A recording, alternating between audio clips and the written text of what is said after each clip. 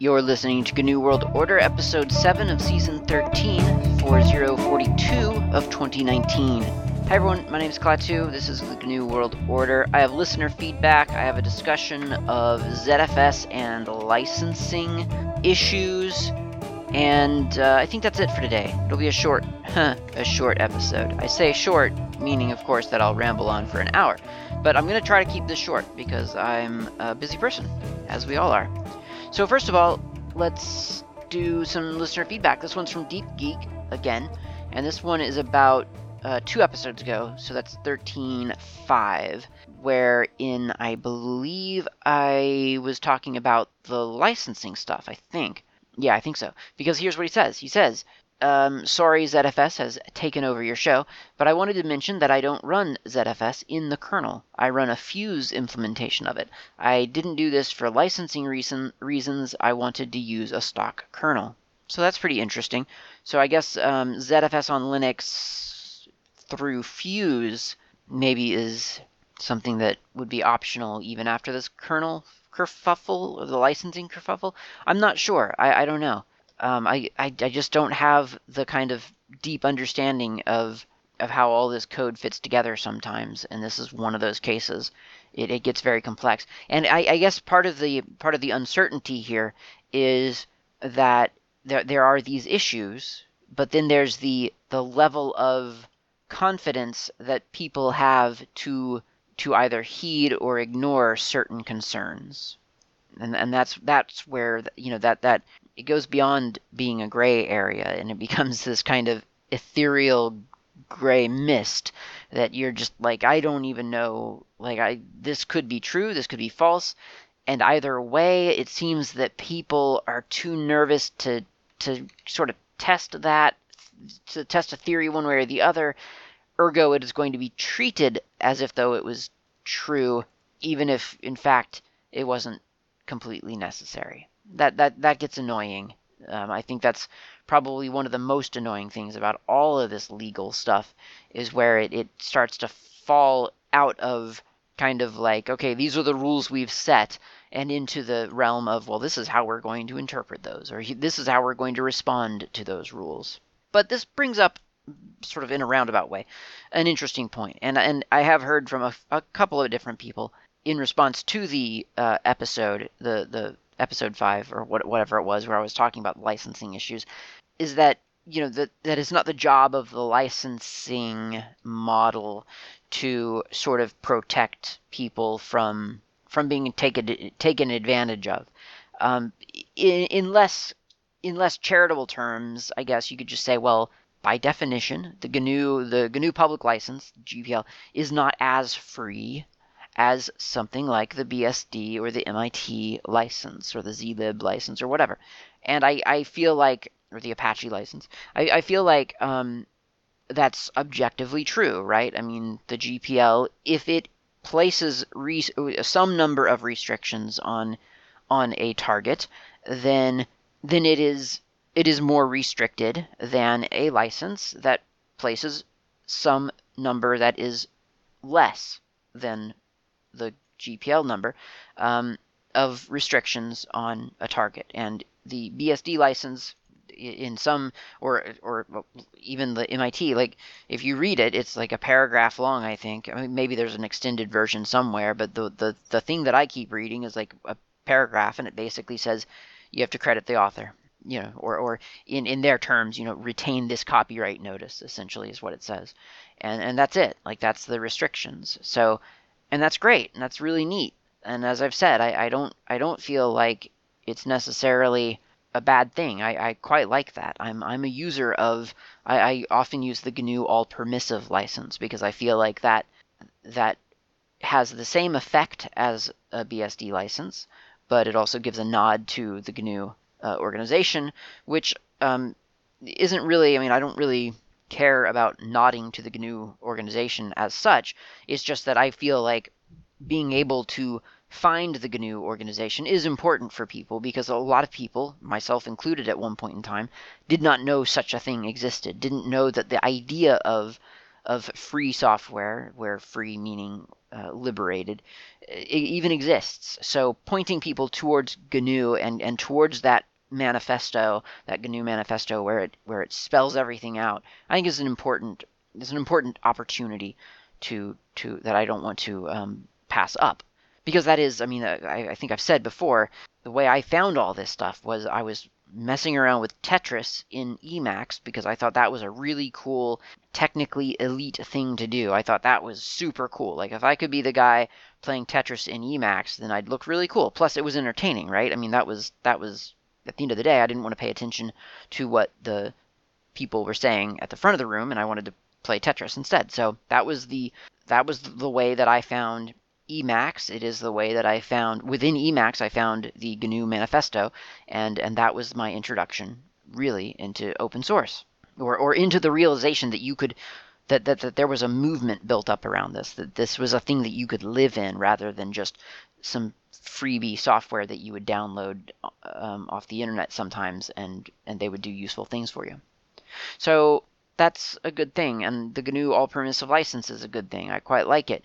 But is it free? Like, is the GPL, is it really free? And why not favor the BSD license? Because it is objectively a more free license, right? It is more liberating than something with more restrictions. That's just, as I say, you cannot argue that fact. And I think my concern really is that when we say that something is free, then, and I'm going to assume for the rest of this episode that when we say the word free, we're talking liberated, not $0, right?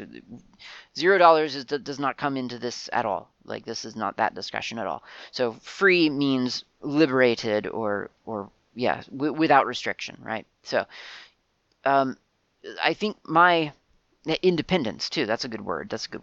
So I think my concern is that the degree of liberation and independence of our target, being, the user, like you and me, the level of liberation or independence that those people have may not be the same as the level of independence and liberation that other people have. It's kind of that old adage of, or the cliche maybe, of everyone's free, but some are freer than others, or whatever term. You put any term in there that you want. But in this context, it's like everyone's got independence, everyone's liberated. It's just some people are more liberated than others. By which I mean, a lot of times in the real world, especially in a corporate-driven sort of capitalistic world, there's this base assumption that, well, everyone is equal and everyone's got the same rights as everyone else.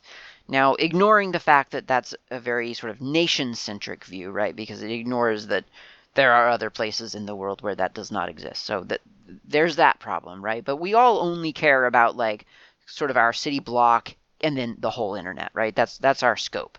It's like, I care about my city and everyone else in the world by way of the websites that I go to. That's kind of the modern state of mentality, I feel. So there are people out there who are using software, and they can leverage the open sourcedness of software, and it's great, it's fantastic, and everything works, and they're using licenses that they like, and they're protected by the licenses, or the licenses have basically no restrictions, so they can do whatever they want to, and so on. But in reality, I find what has happened, in my view, is that the people who have either a lot of money, like monetary power, or maybe a lot of influence in a certain space, they tend to be able to leverage open source or open source licensing and free software in a different way than other people who may not have as much monetary influence or influence in a certain sphere. I can give you an example. An interesting one just came up. I mean, there's the old one, which is, for instance, something like KHTML, right? I've talked about that one on this show before, and part of that is KHTML existed, and it belonged to its maintainer, right? And then Apple came along and took the KHTML code base and just walked away with it. Now that is within their rights. That there's nothing quote unquote protecting the maintainer against that. That's part of the deal. As long as the person who takes the code and walks away and then uses it and redistributes it does indeed provide the source code to that to the thing that they've walked away with, because that's part of the GPL clause. That's part of the obligation. And so Apple did that. They took the code, they walked away with it, they essentially forked it. I mean, they made WebKit out of it, and they provided the source code. So they followed the license. So that's actually a success story of the GPL. And yet it doesn't quite sit right with a lot of people, because Apple is this big conglomerate, right? It's this big entity with lots of paid programmers. And so they took a project that was pretty far along, that had been driven by a couple of people, and then handed it over to the farm, the factory, and had a bunch of people hammer away at it and take it into a new direction. So I'm not, by the way, I'm not making a moral judgment on this at this stage. I'm simply saying that because Apple had such power in one way or another, they were able to take code that had come very far along with just a few people and then push it into a completely different direction and make it into its own thing. Again, it's a success story of the GPL in one way, but it also kind of makes you think, well, that's a little bit interesting that Apple is able to do that they have the power to do that, just simply based on who and what they are. Because if one person went to a big conglomerate that happened to be offering their code, and that one person took the code and walked away with it and published the source code and went into a different direction with it, it probably wouldn't take over the internet the way, for instance, WebKit did. Do you see what I'm saying? So there's just kind of a force. You could think of it almost in terms of physics, right? There's a certain gravitational pull that Apple has versus a gravitational pull that one person walking away with a copy of code has. Is that a bad thing? Is it an evil thing? No, it's physics, right? It's sort of nature. It is the way that things are. If you're bigger and more important, then people listen to you than if you're just one small person. Now, when that becomes problematic, on the other hand, are times when maybe licensing is being mistreated. So imagine that Apple had come along and taken a copy of the code and actually had not published sources for it. Do you think those couple of people would have been able to actually approach Apple and say, hey, you're violating our license? I mean, maybe they could have. Not by themselves, right? They would have had to go to legal counsel, and they would have to get someone else involved, and they would probably have to pay legal fees. But then you could say, well, no, they wouldn't. There are so many great lawyers out there, like all three of them, that really fight for open source, and they would have done the work pro bono. Okay, well, someone else is paying for it, right? So now you've got this situation where people are donating money, possibly in this imaginary situation, to go up against this huge corporate wall with all the legal things on their side and trying to fight a pretend violation. I mean, in this pretend situation, it would be real, but I'm saying that this did not happen. I am not trying to slander anyone. I'm just saying, if that had happened, what chance would the little guy have had against the big conglomerate that had decided to ignore a licensing term? And don't think that hasn't happened. I mean, that's definitely happened before. It happens in the real world very frequently. Licenses are violated all the time. Now, we get to hear about the ones that get the free legal counsel or that have enough money to throw at a legal counsel. We get to hear about those cases because those are big and exciting and those are actually moving. So as eager as we are to pretend like everything that everything has balance and that the voice of one small person is just as important as the voice of a big conglomeration with a brand and billions of dollars to its name, it's just not the case. So if something is used even to the letter of the law, but clearly not in the spirit of it, then there's just no chance if the offender is the conglomerate and the person being taken advantage of or betrayed or abused or whatever term you want to use is just one or two or some small group of people with not a lot of money, then there's going to be that's not going to balance out. And you can pretend like there's a system there to make sure that never happens all you want. Or you can be ruthless and say, well, that's just the way, that's the price of progress. We live in a modern world where everything is, all progress is being made by these conglomerate corporate interests, and that's just what it costs to have what we have, whatever we have. I mean, if you write code that then gets used in ways that you never could have imagined, then oh well, that's the price of living in the 21st century. That's fine. That's how you might feel, but I don't feel like I don't think that even you in that case could say that there was balance there, because the idea still is that one force is definitely greater than the other. And again, that's nature. That's just the forces of that's how things work, right? That's just the model. But if that's the model, then if the one way to counter the imbalance is a stupid sheet of paper that says this license is really important, and in order to use this code you have to do these things, then I feel like that's a good thing, because that's kind of that's pushing a little bit of the weight in the letter of the law over to the person with fewer resources to defend their interests. Here's an example from real life that is happening like right now as of this recording. So there's a site called Pixabay, Pixabay, I think. And Pixabay is one of those free photo sites. You need a stock photography and you don't want to go pay for some stock photography from some company. You find it on Pixabay. You can grab, and I think they had graphics too. They had like clip art and stuff like that. So they have videos. Big site. Lots of content, like millions and millions of photos and videos and clip arts. So they had published everything on that site under a CC0 license. You go to Pixabay. It's very clear. You can download and use whatever you find there in whatever way you see fit.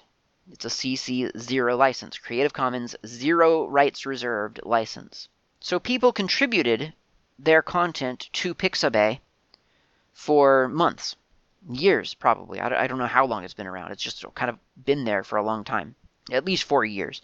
So they've been around. People have been contributing, and people upload their content, the content that they create, under a CC0 license, knowing that everyone else in the world who accesses that site will have a chance to find their content and use it under a CC0 license.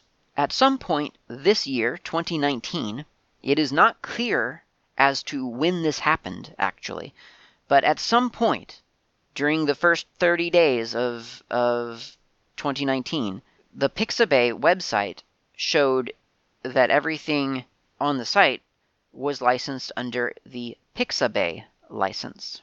The Pixabay license, as you can imagine, is a homebrewed license. It's a bit of a variant on a Creative Commons license, I guess. And here's what it says. Generally, I don't want to read the whole thing, but it says, images and videos on Pixabay are made available under the Pixabay license on the following terms. Under the Pixabay license, you are granted an irrevocable, worldwide, non-exclusive, and royalty-free right to use, download, copy, modify, or adapt the images and videos for commercial or non-commercial purposes.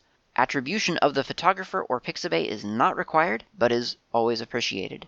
The Pixabay license, now that paragraph, dear listener, is pretty similar really to what you would expect from a CC0 license. That's pretty spot on. You can do whatever you want to with what you've downloaded. No credit required.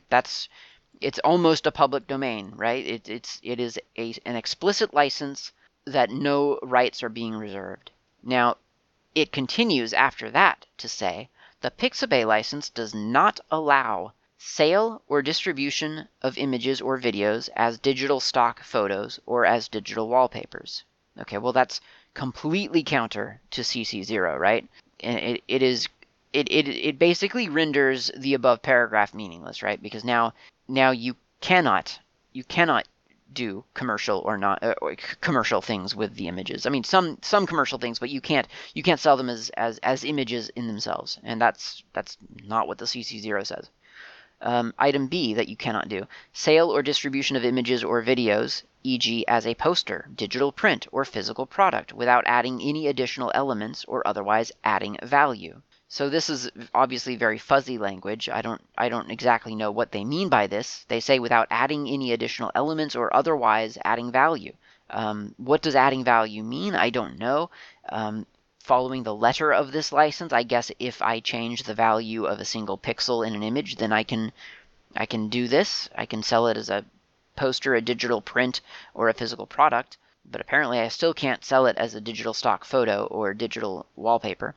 And then C, it says, depiction of identifiable persons in an offensive, pornographic, obscene, immoral, defamatory, or libellous way. Once again, this is pretty fuzzy because identifiable persons, I mean, I guess so if their face is in the shot, you can't use it for quote-unquote offensive material. I don't know what offensive material is. I'll tell you right now, dear listener, that I was at a technical conference this past month and was asked to change my shirt, my t-shirt, because they found the contents of my t-shirt offensive. Too offensive for the technical conference. Now, you know me, I'm not super offensive generally. I mean, I try not to be, but the shirt was offensive to them, and so they asked me to change my shirt before going to the conference. So, I mean, I could imagine a world in which I download something from Pixabay and use it in an offensive manner. Maybe even immoral. Maybe defamatory. I'm not sure. It's really difficult to define these terms. And then item D, any suggestion that there is an endorsement of products and services by depicted persons, brands, and organizations unless permission was granted. And again, how can you define that? How can you determine whether something suggests endorsement? I mean, if I use an image from Pixabay on a blog, am I suggesting that they then endorse the blog? Or am I just using a photo from Pixabay? I'm not really sure. So it's a bad license, but that's really secondary to the fact that it's a different license, right? So for years, Pixabay existed and had people uploading content to their website. And now without any kind of consultation or warning, they have changed the license. Now, I wouldn't be surprised if a lot of contributors had no idea that the license had changed. Why would you? If you'd been told when you started uploading stuff 3 years ago that you were contributing everything CC0, then surely that's just your default assumptions that the site is a CC0 license and that your content remains under the CC0 license. Now, you as the copyright holder have the power and the option to relicense the content. You can do that. You're allowed to do that as the copyright holder. Pixabay is not. You have not assigned copyright to Pixabay. They are not allowed to change the license out from under you, and yet that is exactly what Pixabay did.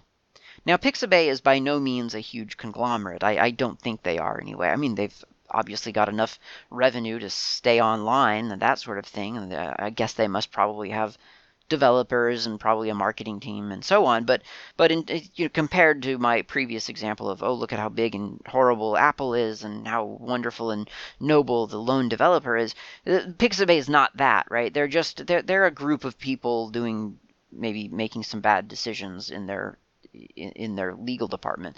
Well, they probably don't have a legal department. That's probably the problem, but it's not. It isn't on that scale, and yet there is an imbalance there, right? Because there's this website, and people have submitted their content to them, and now they have relicensed the content without permission of all of the contributors. They have relicensed everything essentially. I mean, I think that if you probably asked them, they would admit that, well, yeah, if you had downloaded a photo under the CC0 license back when we had the CC0 license across our page, then yes, that remains CC0 because they're like, legally they're not allowed to do it. But how's that going to be fixed? I mean, it's an ongoing issue, right? So who knows how it will be fixed? Maybe some legal people will be involved. All I'm saying is that if you're a lone contributor to Pixabay and you either don't know that the license has changed, or you know that it has and now you don't know what to do, how to mitigate against this sudden change in policy, then you're kind of out of luck. Now, obviously, the licenses themselves have not protected anyone in any of these cases, right? I mean, both of the examples that I've given, both real-world examples that I've given, they end up in basically the same. They kind of result in the same outcome, and that is that the individuals who have been taken advantage of in some way, or use whatever term you want to use if you don't like that term, they essentially have no recourse. They're just one person, and unless they seek out legal counsel and score some free legal counsel probably, or just decide to invest a lot of money into a case dedicated to giving something away for free, they're probably not going to be able to actually leverage the power of their license. And I guess that maybe is my point, is that a license that has zero restrictions enables this kind of activity as a matter of law. It doesn't just enable it, but it grants it. It blesses it by saying, you really don't have to play nice at all. You can do whatever you want. And if you are bigger and badder than the person with the stuff that you want, then you can just take the stuff, and that's fine. And I'm not okay with that. I'm just not. And you can throw whatever kind of social theory at me that you want, because I'm just not okay with it. And I don't believe that if 1 million people stop buying the products from Apple, or they stop going to the Pixabay website, I don't believe that will cause those conglomerates to change their actions, because those conglomerates have gotten bigger than 1 million people. They're big, maybe not Pixabay, but many things in this world are a lot bigger than the power of voting with your dollar or voting with your clicks or whatever. They're just too widespread at this point. And you, as an individual, are fighting against people who are literally ignorant of a situation. And I don't mean ignorant in the insulting way. I mean, you wake up in the morning and you go to work and you didn't see the thing on the website where it said, oh my gosh, I'm outraged, look at this change in licensing policy or whatever. You're ignorant of it. You do not know that that's happened. So you cannot join in the mounting resistance to take back the rights of the individual people, right? Because you just don't know that that's even going on. So that happens. You're also up against people against the apologists who as far as they are concerned, are fine with the people, with the conglomerates stomping over all of the assets of other people. That's fine. That's not a problem for them. They support that. They believe that the conglomerates are the reason we have a reasonably high quality of life. And so whatever they need to do to ensure our comfort is fair game. You're up against a lot. And while the license doesn't actually guarantee any kind of magical protection against abuse or misuse, at least it does not condone it. And for that reason, I think licenses are important, and I think that enforcing licenses is actually worthwhile. I don't mean going and suing everyone left and right because they didn't do this or they didn't do that. Although I don't have a whole lot of sympathy for when that does happen, to be honest, because generally speaking, these are companies that should have looked up license policies and requirements in advance.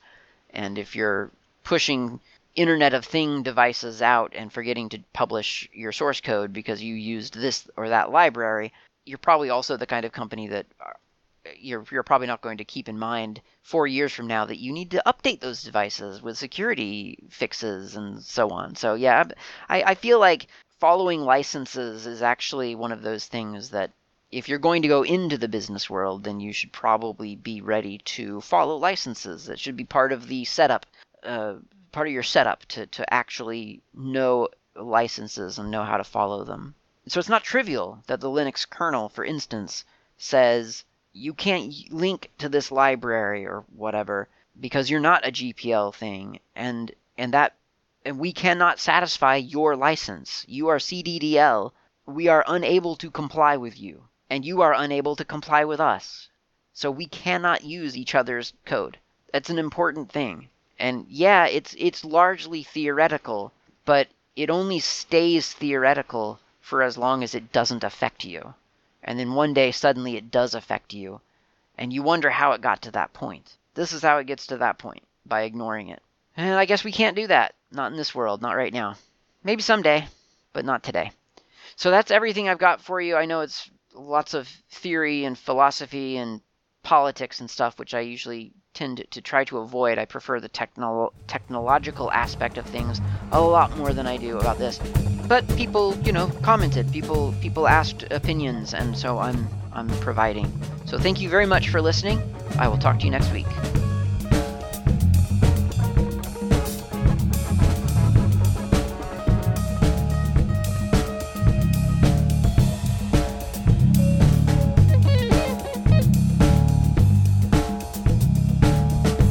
Thank you for listening to the GNU World Order Ogcast. This has been Klaatu. You can reach me on IRC. I'm on the Freenode network usually in channels such as Ogcast Planet, Slacker Media, Slackware, a couple of others.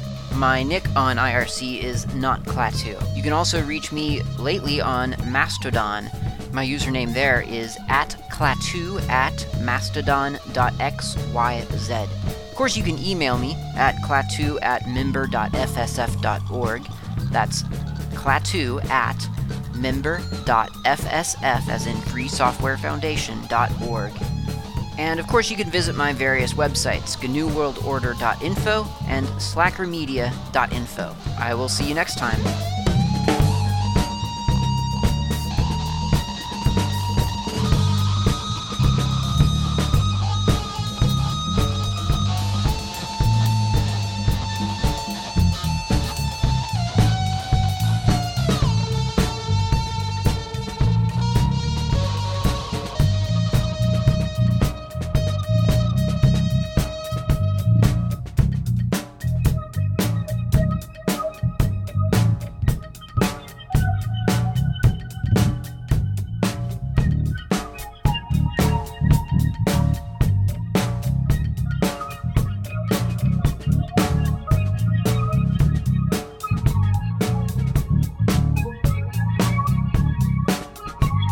Change the military posture in the world to an aggressive military posture.